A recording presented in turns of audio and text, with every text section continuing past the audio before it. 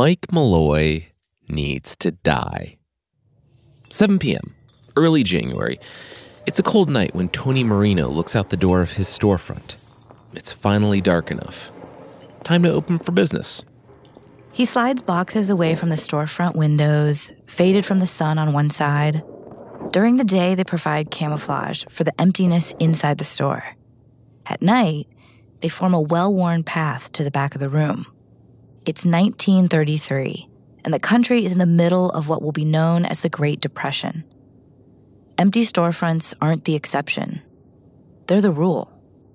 Marino runs an illegal speakeasy out of the back of the store.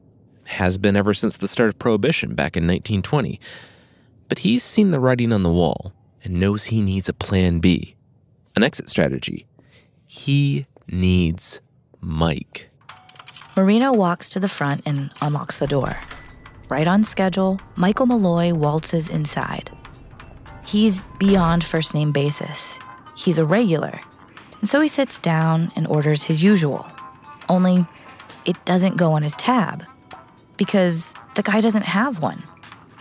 Somewhere along the line, Malloy signed a paper in exchange for never going thirsty again. Free booze. It was a deal Malloy couldn't ignore, and Tony Marino knew it. Marino leans on the counter and says something to Red Murphy, the bartender. If he and his buddies have their way, Michael Malloy's unlimited whiskey ends tonight. They said free drinks for the rest of his life. They never said how long that would be.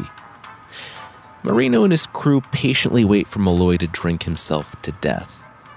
They're depending on it. Except it isn't happening, and their patience is running out. Mike Malloy needs to die. Now. Marino nods to Red. Give it to him. The bartender switches out a bottle.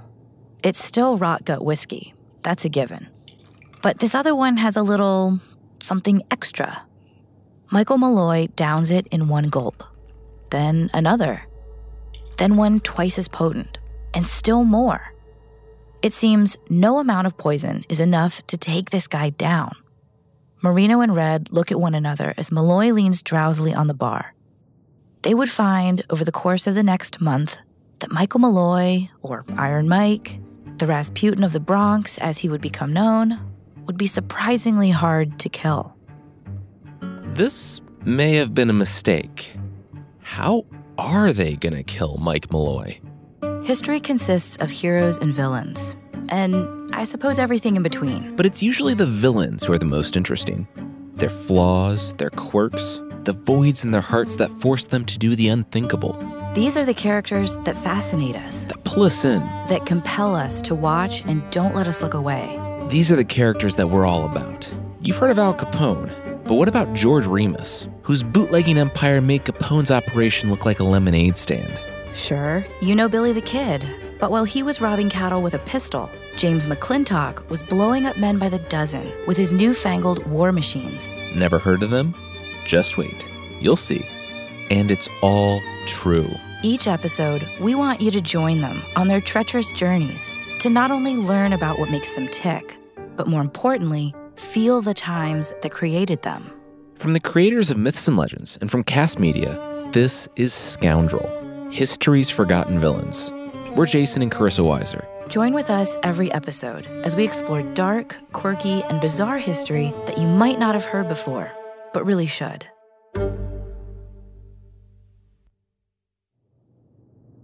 Tony Marino, 27, gaunt with a hungry look in his eye, is desperate. The Great Depression is ravaging the country. New York City is destitute. People are sleeping in shanty towns in Central Park. Marino feels the flames licking at his feet. He's managed to stay off the streets thanks to the principle of supply and demand. The Alcohol Prohibition Act, put into effect on January 17, 1920, created a major demand for hooch among the economically hobbled New Yorkers, looking to drown their sorrows at the bottom of a bottle. And Marino supplies them with, well, whatever toilet swill booze he can scrounge up to sell in the back of his Bronx storefront. But there's a problem, and Marino knows it. His customer base is thinning out. And of the remaining barflies racking up tabs at his speakeasy, few of them are any good for it. He's constantly losing money when customers refuse to pay. The entirety of New York City is a wallet opening up and a little moth flying out. You can only make money from peddling moonshine to the huddled masses if they can pay for it. What's worse, Prohibition, a failed experiment with a whole truckload of baggage that doomed it from the start, is ending. Everyone's happy about it, except for the impoverished speakeasy owners like Marino, who built their entire livelihood on a supply and demand model built and maintained by the continued governmental control of alcohol.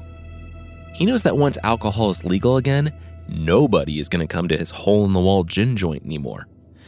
He needs to come up with a plan, or start scouting out a prime location at his nearest shantytown. And then in walks Marino's most loyal customer, Michael Malloy, a sporadically employed alcoholic living on the streets. That is, if you can call someone a customer if they won't pay you. The guy has been nothing but a thorn in Marino's side for the last several years. Of all the speakeasy's regulars, he is the most regular, but also the least likely to pay for his drinks. Marino has an idea. His ticket out of poverty would be life insurance fraud. Nobody fully knows who Mike Malloy is. His paper trail only goes back as far as the early 20s. He's an Irish immigrant, worked as a firefighter before losing his job to the Depression, and eventually took to living on the streets and working any odd job he could find in exchange for alcohol. His records are so sparse that Mike Malloy might not even be his real name. Some accounts from this time say he's about 40 years old. Some claim he's in his 60s. And the fuzziness of all these details pave the way for what's about to go down. By the time he wanders into Marino's speakeasy, he's a full-blown alcoholic who hasn't worked in months. Marino takes pity on Malloy at first, tossing him a few free drinks here and there, and eventually gives him a part-time job sweeping up the shop in exchange for whiskey. But as the depression worsens, that all goes away. Every night, Malloy shows up begging for another drink. And depending on Marino's mood, he either tosses him to the curb or relents and has the bartender slide him a few shots. He becomes a nuisance to the already stressed Marino. And so, he becomes the perfect target for the scheme because, unbeknownst to even Mike Malloy, the group had taken out multiple life insurance policies against his well-being. This all starts in July of 1932. Marino, Kreisberg, and Pasqua sit around a table in the back of the bar playing cards. The thick blanket of smoke above their heads provides cloud cover as they throw out ideas for potential get-rich-quick schemes. Selling magazines door to door? No. Too much work. Gambling? Nah. None of them are very good at cards. Maybe one of them could become one of those organ grinder guys with the little dancing monkey on a leash. No, I think that's just a thing from the cartoons. Is that real? Either way, where would they get a monkey? Then, Pasquale looks at Marino and gives him a knowing smirk. There's always life insurance. Marino knows what he's getting at. They've had some history there, but we'll get to that later. If one of them has a sick relative, they can take out a policy on them and just wait for the cash to roll in.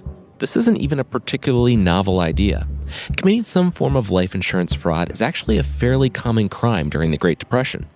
However, try as they might, none of them can think of any ailing Aunt Ednas or grim-fated Grandpa Joes tucked away anywhere. Oh well, maybe there's something to that monkey thing. But wait, somebody has an idea. What if they made a family member? Marino looks to Pasqua, who looks to Michael Malloy sleeping at the bar. He's a street vagrant, an Irish immigrant with no family, no friends to speak of, and a hopeless alcoholic. Every night he stumbles into the bar and guzzles as much booze as he can get down his throat, passes out, stumbles back onto the street, wash, rinse, and repeat. What if one of them poses as his brother and takes out a life insurance policy on him? Who would it hurt? His alcohol-fueled death is all but inevitable, and very soon by the looks of him. If anything, he's living on borrowed time. It's a victimless crime. The three men shake on it. Pasqua will make the calls and set up the meetings with the insurance companies. They'll get the bartender, Red Murphy, to pose as Malloy's next of kin and sign the papers, and Malloy will ply him with as much free alcohol as he can handle. To accelerate the process, this will be easy. 10 p.m., mid-January. Mike Malloy is back with his elbows resting on the bar again, enjoying his bottomless glass of whiskey. Marino's even letting him sleep upstairs at night. Malloy has become something of a common fixture, like a barn cat, one who drinks up all the merchandise. But this isn't that classic tale of a rough-and-tumble speakeasy owner with a heart of gold. No. Marino just doesn't want to have to go searching for the Irishman in the streets once he finally keels over from the endless amounts of poisonous wood alcohol he's been pouring down his throat. Across the bar, a group of men stare at Malloy expectantly. There's Anthony Tough Tony Bastoni, a mob-connected street goon, his lackey Joseph Maglione, Daniel Kreisberg, a local grocer, Frank Pasqua, the director of a nearby funeral home, and Joseph Red Murphy, the bartender of the speakeasy, and of course Marino. For the last several weeks, they've stood like this every night, waiting for Malloy to succumb to the gallons of poison he's guzzling. But night after night, he stumbles out of the bar and returns the next day no worse for wear and asking for more. He even says he likes the smooth taste of the special drinks they've been giving him lately. These are the greatest days of his life, and he is having a blast. The plan seemed perfect. Wood alcohol, a main ingredient in antifreeze and formaldehyde, is highly toxic to people. As a matter of fact, it has become a popular alternative to the real thing ever since Prohibition went into effect. And as many as 11 people are dying from drinking it every day throughout the 1920s and 30s. And yet, Malloy is downing 2 gallons of it per night. How is this guy still alive? They think they're staring at some kind of immortal, or maybe he's something more unholy. They don't know. But they do know they need to up the ante if they're going to get him to kick the bucket. They want his death to appear alcohol-related, like he drank himself to death. But as the days are stacking up, there's no more time for subtlety. If poisoning his drink isn't doing the trick, maybe putting something in his food will. Murphy had opened up a can of sardines and left it sitting out to rot several days ago. Surely by now the rancid fish will cause a case of food poisoning powerful enough to put Malloy out of commission. At the last minute, fearful that it won't be enough, Marino takes the tin lid of the sardine can, chops it up into tiny sharp metal pieces, and then mixes it into the tainted sardines along with a sprinkling of rat poison. They spread the murderous marmalade onto a sandwich and hand it over to Malloy, whose eyes light up as he happily takes it. 1 bite, 2 bites. He finishes the entire thing in minutes and washes it down with the poisonous chemicals in the glass in front of him. Then, he asks for another. The men can't believe what they're seeing. Seriously, Mike Malloy needs to die. So, remember the smoke-filled room from earlier where the murder trust initially hatched the life insurance scheme? A few nights after that, before they started feeding Mike Malloy poison every night, they sit Malloy down at the same table and slide some papers over to him. Sign these, and you'll get free whiskey for life. What's he signing? A document that says that Joseph Red Murphy, the bartender, is his brother, and that in the event of Malloy's death, the life insurance policy money will go directly to him. Does Malloy have any idea what he's actually signing? Highly unlikely. The next day, Pasqua takes Malloy to an insurance office, fills out a policy application, and the agent files it. It immediately gets rejected for exactly the same reason they are trying to open it. Malloy is high risk. He's homeless. He's an alcoholic. He's unemployed. The insurance agency knows what Pasqua knows. Malloy will probably be dead soon. Pasqua attempts to open up a policy at several other agencies, all with the same result: rejection on the grounds that Malloy is a liability. Finally, Pasqua changes up the plan. He meets with an insurance agent for the Metropolitan Insurance Company alone, no Malloy. He tells the agent that the subject of the policy works long hours and won't be able to meet. He then fills out an application with a fake name, Nicholas Malloy, and a fake beneficiary, Joseph Malloy. The agent doesn't even know who the policy is for, but trusts Pasqua enough to submit the application. This time, it's approved for $800, or roughly $16,000 in today's money. But the rest of the guys don't think that's enough. At this point, tough Tony Bastoni, Joseph Maglione, Daniel Kreisberg, and Red Murphy have been roped in on the scheme. And the larger number of conspirators means there's a demand for larger cuts of the profits. Pasqua meets with Prudential and opens up 2 additional $495 policies for Nicholas Malloy, and both are approved. And because the policies all have double indemnity clauses, which double the policy amounts in the event that the person's death is ruled an accident, if they can successfully make Malloy's death look like it happened as a result of his own alcoholic foolishness, they stand to make $3,580, or $75,000 in today's money altogether if Malloy dies. 2 a.m., late January, Tony Marino stands by the bar rubbing his temples. He's stressed, at his wit's end. He can't believe Malloy isn't dead yet. They've been at this for weeks, and what was supposed to be a simple job with a big cash prize is turning into an expensive liability. They've sunk so much money into buying wood alcohol and giving Malloy free whiskey that they basically need his insurance payout just to break even at this point. After giving him the sandwich filled with rotten sardines and metal shavings, which Malloy found incredibly appetizing and not at all throat and stomach slicing, Red Murphy suggested they soak day-old oysters in wood alcohol and feed him that. Tainted oysters can make you very sick, and eating them with alcohol is known to cause severe indigestion. But Iron Mike Malloy just slurped him down and asked for seconds. At this point, every one of their attempts to poison him has failed miserably. They need to get more creative, which will include more risks. Marino and the gang wait until all the customers are gone and watch as Malloy pounds shot after shot of his favorite poisonous brew. Finally, he passes out. But they aren't hoping that he'll succumb to alcohol poisoning and pass away in his sleep anymore. They are way past that. It's time to initiate phase 2 of this comedy of errors. This murder plot. The men grab Malloy by the arms and hoist him out into the street. The New York City winter bites at their cheeks, numbs at their fingers as they remove Malloy's coat and kick him into the gutter. He won't need that anymore. They drag Malloy to a nearby park, prop him on a bench, and douse him with ice water. He doesn't wake up for any of this. It's absolutely freezing. He'll be dead from pneumonia by morning, and everyone will chalk it up to exactly what it looks like.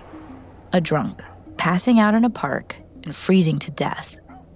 There's no way this can fail. Marino and his crew check to make sure that they haven't been spotted by anybody and rush back to the bar. The next morning, they look in the paper, expecting to see a report about Malloy's body being found in the park, but all they find is whatever the 1930s equivalent of Dilbert is. The next night, Iron Mike walks into the bar wearing a new coat and asks for more whiskey and sandwiches. He was found by the police shortly after Marino and crew tossed him on the bench, and they took him to a homeless shelter, warmed him up, and gave him new clothes. Marino and crew stare at him in disbelief. This can't be happening.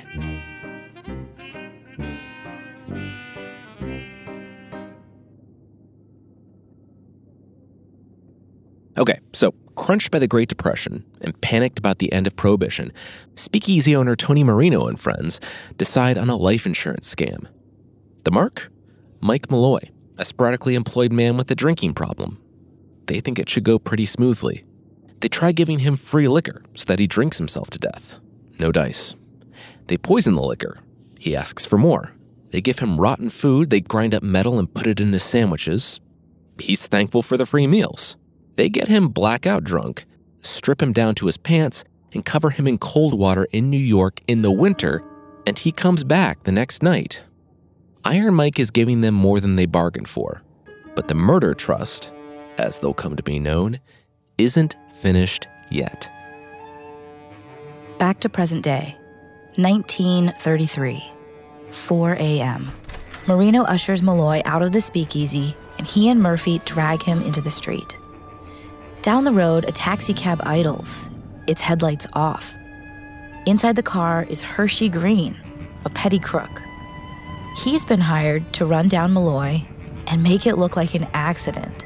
Marino first tried to hire Eddie Tin Ear Smith, another petty thief, for the hit and run, when he offered the criminal $200 for the job, $4,300 in today's money.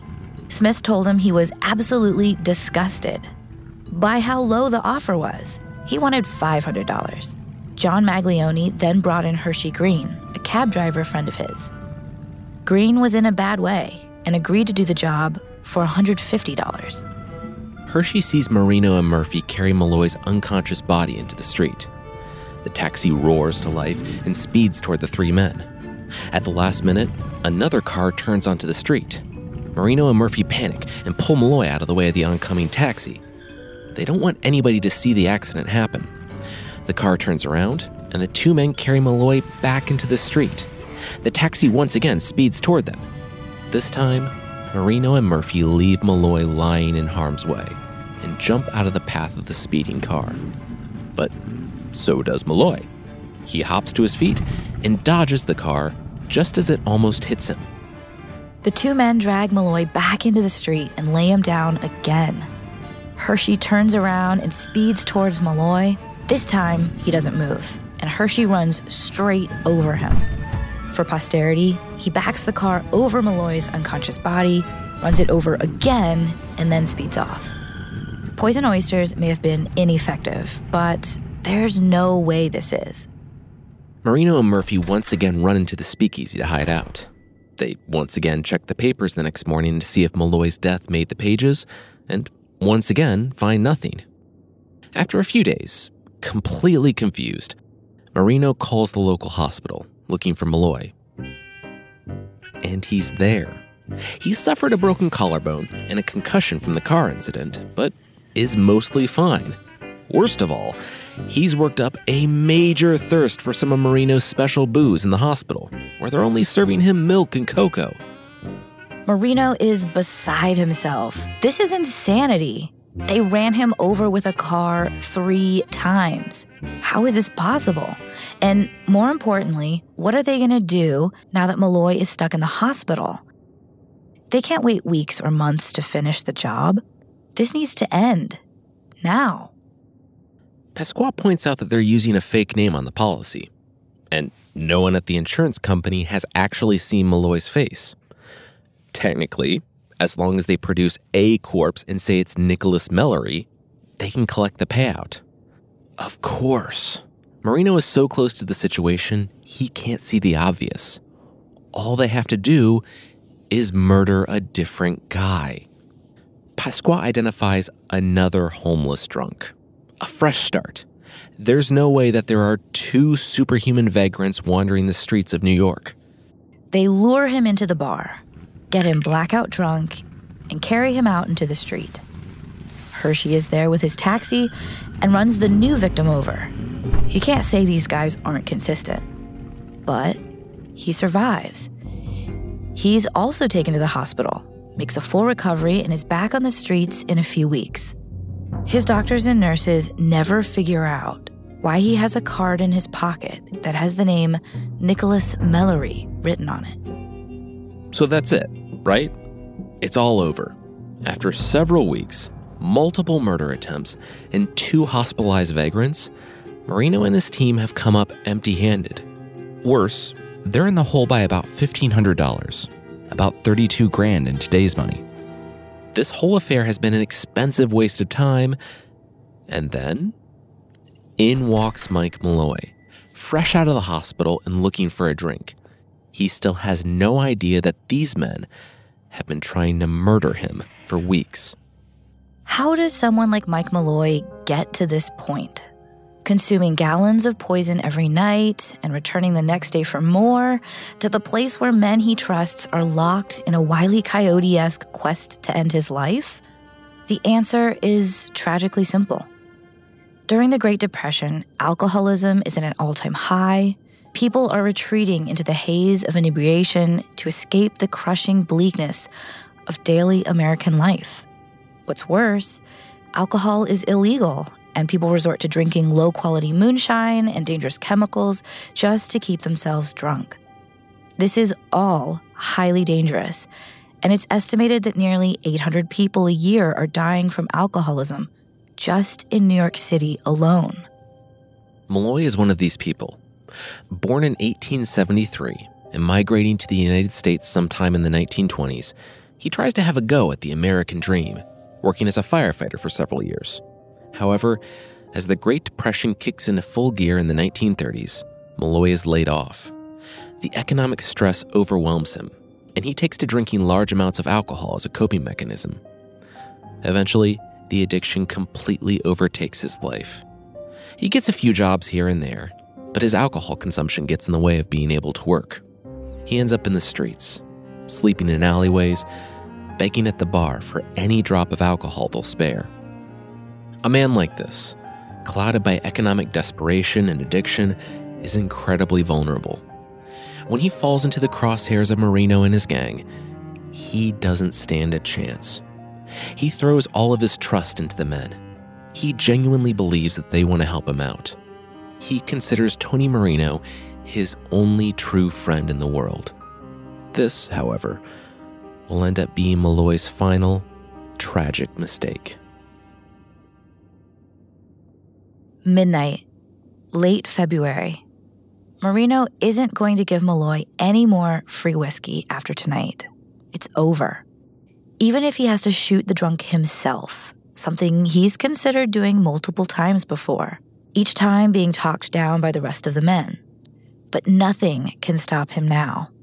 He's spent thousands of dollars on whiskey, barrels of wood alcohol and insurance premium fees, nearly all of the money they stand to earn from the life insurance policy, and he's not spending another dime. The men have a final plan. They can no longer hide their overtures of murder behind the pretense of an accidental, indirect death. They have to kill him. For real this time. As Malloy sits at the speakeasy bar throwing back whiskey, Pasqua and Murphy rent a room with the gas line hookup. When Malloy finally passes out for the night, the men pick him up and drive him over to the room. Pasqua and Murphy carry him inside, attach a hose to the gas line, stick the other end of the hose in Malloy's mouth, place a wet towel over his face, turn on the gas, and leave.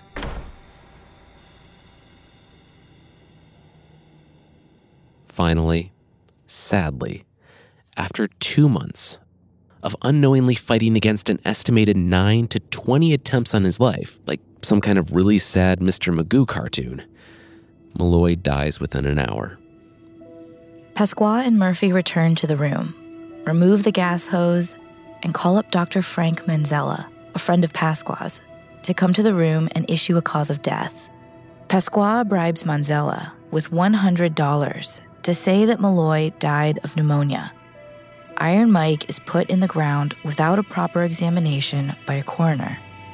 Pasqua arranges to have him buried in an unmarked $12 plot of land inside of a $10 coffin. He doesn't even have the body embalmed.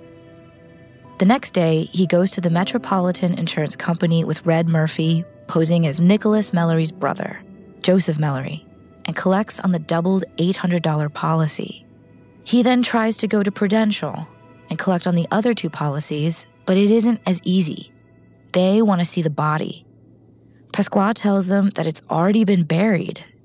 They deny the policy until further investigation into Nicholas Mallory's death can be done. The men finally did it. They committed insurance fraud. Sure, they were only able to collect about $1,600 of the insurance money, about $34,000 in today's money, and they had spent more than that in their various attempts to kill Malloy, but at least it was all over. They could call it mostly a wash and move on. Except they don't move on. They turn no real profit from their scheme. So the only thing they take away from it is a story. And it's a good story. The men start spreading the tale of Iron Mike, the man they almost couldn't kill, in every speakeasy and club in the city. It becomes a legend throughout New York City. It's so big that people start asking questions. Who are these guys? How did they become so flush with cash? Who is the man named Iron Mike? The story eventually makes it to the insurance agents at Prudential, who immediately become suspicious. They make a trip out to Tony Marino's bar to verify the details of Nicholas Mallory's death and the identity of his brother, Joseph Mallory, who is actually Joseph Murphy, the bartender. But he's not there. Murphy is in jail. Why? Shortly after the payout of the first insurance policy, tough Tony Bastoni became enraged that he was only getting a $65 cut of the money. During an altercation, his lackey Joseph Maglione shot him to death in self-defense. Maglione was arrested, and Joseph Murphy was also detained to serve as a material witness to the crime. The situation raises alarm bells with Prudential, who ordered the body of Mike Malloy to be exhumed so that a new examination could be conducted. Upon inspection, the coroner immediately notices something. Malloy's skin is bright red, and there's only one explanation for this. The cause of death is lethal amounts of carbon monoxide in his bloodstream. If Pasqua had embalmed Malloy's body instead of tossing it in a cheap coffin, the carbon monoxide would have dissipated. His skin would have changed back to normal color, and nobody would have known. All the men connected with Malloy's death are arrested. Tony Marino, Frank Pasqua, Daniel Kreisberg, Joseph Murphy, Hershey Green, and Dr. Frank Manzella are all put on trial for the murder of Iron Mike. Joseph Maglione is already in jail for the murder of Bastoni. The media has a field day with the story, dubbing the team of failed insurance scammers the Murder Trust. Almost overnight, Iron Mike Malloy becomes sort of a folk hero in the economically ailing city of New York. A parable about the common man overcoming relentless adversity and surviving, regardless of what's thrown at him. He's an icon of Depression-era hope. It's soon uncovered that this isn't the first time the crew has pulled off a stunt like this. In 1932, Marino befriended a homeless woman named Mabel Carson. Everyone assumed she was his girlfriend. Eventually, he convinced her to let him take out a $2,000, about $43,000 in today's money, life insurance policy on her. Shortly afterward, with the help of Pasqua and a few other men, Marino got Carson drunk, carried her to the upstairs room of the bar, took off her clothes, doused her with ice water, and left her in bed with the window wide open into the cold New York City winter air. She died of pneumonia, and Marino collected the insurance money. This was a playbook. During the trial, the men all try to put the blame on the now deceased tough Tony Bastoni. They claim to have been bullied and coerced by the mafia goon. The jury doesn't buy it. Of the 6 men standing trial for the murder of Mike Malloy, only 2 are given prison sentences. Dr. Frank Manzella and Hershey Green are convicted as accessories to murder and sent to jail. Marino, Murphy, Pasqua, and Kreisberg are sent to Sing Sing Prison in Ossining, New York, where they're executed by electric chair in June and July of 1934. A reporter at the time calls the executions, quote, "the state's toast to old Mike the Durable." But the question remains, how did Mike withstand all that poison and not die? Was he superhuman? The answer is that Marino and his men made a grave miscalculation. They figure they need to get Malloy good and drunk on whiskey before he'll be willing to drink the putrid concoction of chemical solvents. They let him drink his fill of the good stuff before slipping him the poison. But here's the thing. Letting the liver soak in regular booze, the non-deadly, in moderation kind, actually protects it from the fatal effects of wood alcohol. The poison was bypassing Malloy's liver, and he was just urinating it out in the alley in the back. And what about the metal shavings in the rotten food? Well, I'm not a doctor, but it turns out the stomach is capable of ingesting, weakening, maybe even dissolving some metals. Not well, of course. No, not well. But maybe that's one explanation for how he was able to eat metal shavings. Who knows? This story is like a Rubik's Cube of ethical and moral complexity.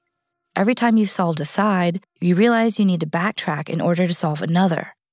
The obvious sympathy lies with Mike Malloy, an immigrant traveling to the New World to escape economic disparity and chase the American dream, only to be beset by the same strife he was running away from, succumb to poverty and addiction, and be victimized by opportunistic men posing as his friends who only saw him as a meal ticket. And it's easy to see the murder trust as cold-blooded killers, because they are. But this event is just a symptom of the bigger problem of the Great Depression, a microcosm of what desperate and hungry people can be pushed to do in order to survive. Life insurance schemes were common during this time because there just weren't many ways for the working class to make money legitimately. Kreisberg stated at the trial that he only agreed to the scheme in order to feed his family. None of this excuses murder, but it's undeniable that the circumstances are not cut and dry. There are big moral questions at play here. You can't help but think of the way that the cocktail of the Depression and Prohibition played into Malloy's death. The U.S. economy experiences a huge downturn, jobs disappear, people turn to alcohol to numb their pain, the government makes it illegal, people resort to more and more desperate methods to make a living and attain booze, and suddenly you have the perfect incubator for the tragic and bizarre death of Mike the Durable. Marino and the rest of the murder trust became a perfect scapegoat for the system-wide failings of the country. A decade of complex structural implosion forced through the pinhole of 6 desperate men. Their faces churned out onto every newspaper in the country so that people can once again blame their troubles on the scourge of society's refuse, instead of questioning the larger events that cause people to behave this way. So tonight, pour a drink for Iron Mike, the Rasputin of the Bronx. Just make sure it's not poisoned, of course. Yes. And reflect on ways we can work towards a world where these things don't happen. Scoundrel, History's Forgotten Villains is executive produced by Jason and Carissa Weiser and Colin Thompson. Today's episode was written by Andrew Price. It's produced by DJ Lubell and edited and sound designed by Anton Doty. Scoundrel, History's Forgotten Villains is a Cast original podcast.